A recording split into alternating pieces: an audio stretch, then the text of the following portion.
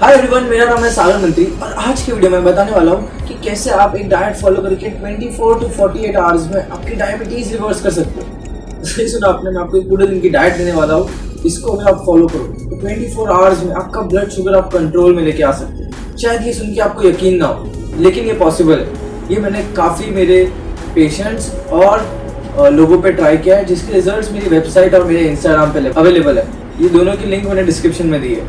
इसी के साथ ये जो डाइट मैं आपको दे रहा हूँ ये डाउनलोडेबल फॉर्म में मेरी वेबसाइट में भी अवेलेबल है, तो आप वहाँ से जाके इसे डाउनलोड भी कर सकते हो, ताकि आपको अगर आगे भी इसको यूज़ करना है। मैं आपको एक और चीज़ बताना चाहता हूँ कि जब ये डाइट आप फॉलो कर रहे हो तो आप दिन भर अपनी ब्लड शुगर टेस्ट करते रहना, क्योंकि अगर आप जो दवाइयाँ ले रहे हो वो शायद आपकी ब्लड शुगर लो भी कर दे। तो हम चालू करते हैं डाइट से। अभी सुबह 11 बजे से पहले आप क्या क्या खा रहे हो वो मैं आपको बताता हूँ। अच्छा, ये डाइट वैसे बनी हुई है कि अज्यूम करते हैं कि आप 8 बजे उठो। अगर आप 6 बजे उठते हो, 5 बजे उठते हो, तो आप 2-2 घंटा इन टाइमिंग को पीछे लेके जा सकते हो। तो सबसे पहले अगर आप 11 बजे से पहले आपको क्या क्या खाना है, पहली चीज आपको लेमन वाटर लेना है, जिसमें हनी नहीं रहेगा, सिर्फ वार्म वाटर और लेमन उठते ही। इसके बाद एक वेजिटेबल ग्रीन जूस की आपको रेसिपी मैंने दी है, उसकी भी लिंक मैंने डाली है ऊपर।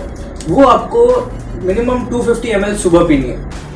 उसके साथ आपको कोई भी लो शुगर फ्रूट खाना है। लो शुगर फ्रूट जैसे कि पीच, गुआवा, स्ट्रॉबेरी, ऑरेंज, ऐसे फ्रूट्स आप मॉर्निंग में खाओगे 11 बजे से पहले।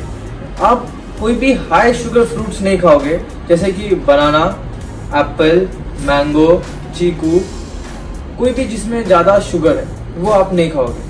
अभी आपका आता है पोस्ट ब्रेकफास्ट, या जैसे ही आप उठने के 2-3 घंटे बाद आप अपना ब्रेकफास्ट करोगे, जो रहेगा स्प्राउट्स सैलड। इसकी रेसिपी भी मैंने आपको दी है। अब ये स्प्राउट सैलड आप आपके ग्रीन जूस के 2 घंटे के आसपास पी सकते हो, आपके फ्रूट्स खाने के 2 घंटे बाद खा सकते हो। ओके, तो स्प्राउट सैलड की भी रेसिपी मैंने दी गई है आपको, वो आप चेक कर सकते हो। अभी स्प्राउट सैलड खाने के बाद फिर आता है आपका लंच। लंच में आप एक बहुत ही बड़ा प्लेट सैलड खाने वाले। सही सुना आपने। अब बड़ा प्लेट सैलड, इसका मतलब ये नहीं आप सिर्फ ककड़ी, टमाटर और गाजर खाओ। इंडिया में ज्यादातर लोगों के लिए सैलड सिर्फ ककड़ी, गाजर और टमाटर होते हैं। मैं आपको एक 10 to 12 इंग्रेडिएंट्स का सैलड बता रहा हूँ यहाँ पे, जिसकी रेसिपी मैंने लिंक में दी है, जिसमें बहुत सारे माइक्रो न्यूट्रिएंट्स होते हैं जो आपके ब्लड शुगर लेवल्स पे अलग अलग लेवल पे काम करते हैं और उनको नीचे लेके आते हैं, और ये आपका ब्लड शुगर लेवल बढ़ाते भी नहीं, इनका ग्लाइकेमिक इंडेक्स बहुत ही कम होता है। ओके, सो ये सैलड की रेसिपी आपको खानी है। ये 10 से 12 इंग्रेडिएंट होते हैं एक सैलड में, एक बहुत बड़ा बोल होता है। अब ये सैलड खाने के बाद आपका पेट ऑलमोस्ट भर जाए, लेकिन काफ़ी लोगों का पेट नहीं भी भरेगा। तो उसके लिए जिसका पेट नहीं भरता है, जिसको फिर भी भूख लगती है सैलड खाने के बाद, आप 1 रोटी या 2 रोटी उसके साथ कोई भी ग्रीन वेजिटेबल खाओ। पालक, मेथी, बीन्स की सब्जी, दूधी की सब्जी, कोई भी ग्रीन वेजिटेबल। अगर आपको ग्रीन वेजिटेबल्स नहीं पसंद है तो आप एक बड़ा बाउल दाल पी सकते हो, लेकिन उसके साथ आप चावल और रोटी नहीं खाओ। आप शाम को क्या खाओगे? पहली बात, शाम को खाने से पहले आप थोड़ी देर एक्सरसाइज करोगे। 15 से 20 मिनट आपको आपकी बॉडी को हिलाना है। तो अब जो भी कर सकते हो करो, लेकिन आपको आपकी बॉडी को थोड़ा हिलाना है। सो मूव करो, जो एक्सरसाइज आप कंफर्टेबली कर सकते हो वो करो। फिर शाम को वापस आप एक ग्लास ग्रीन जूस पियोगे। आपको स्टार्टिंग में लग रहा होगा यार ये ग्रीन जूस क्या है, बट मेरी बात मानो, अगर आपको इस चीज की हैबिट हो गई तो आप ये चीज छोड़ नहीं पाओगे। आप लोग शायद डर भी रहे होंगे कि पता नहीं है ग्रीन जूस कैसा खराब टेस्ट करने वाला है, बट बिल्कुल टेंशन मत लो, ये ग्रीन जूस काफी टेस्टी होता है, काफी अच्छे फ्रूट्स और वेजिटेबल्स के कॉम्बिनेशन के साथ बनता है।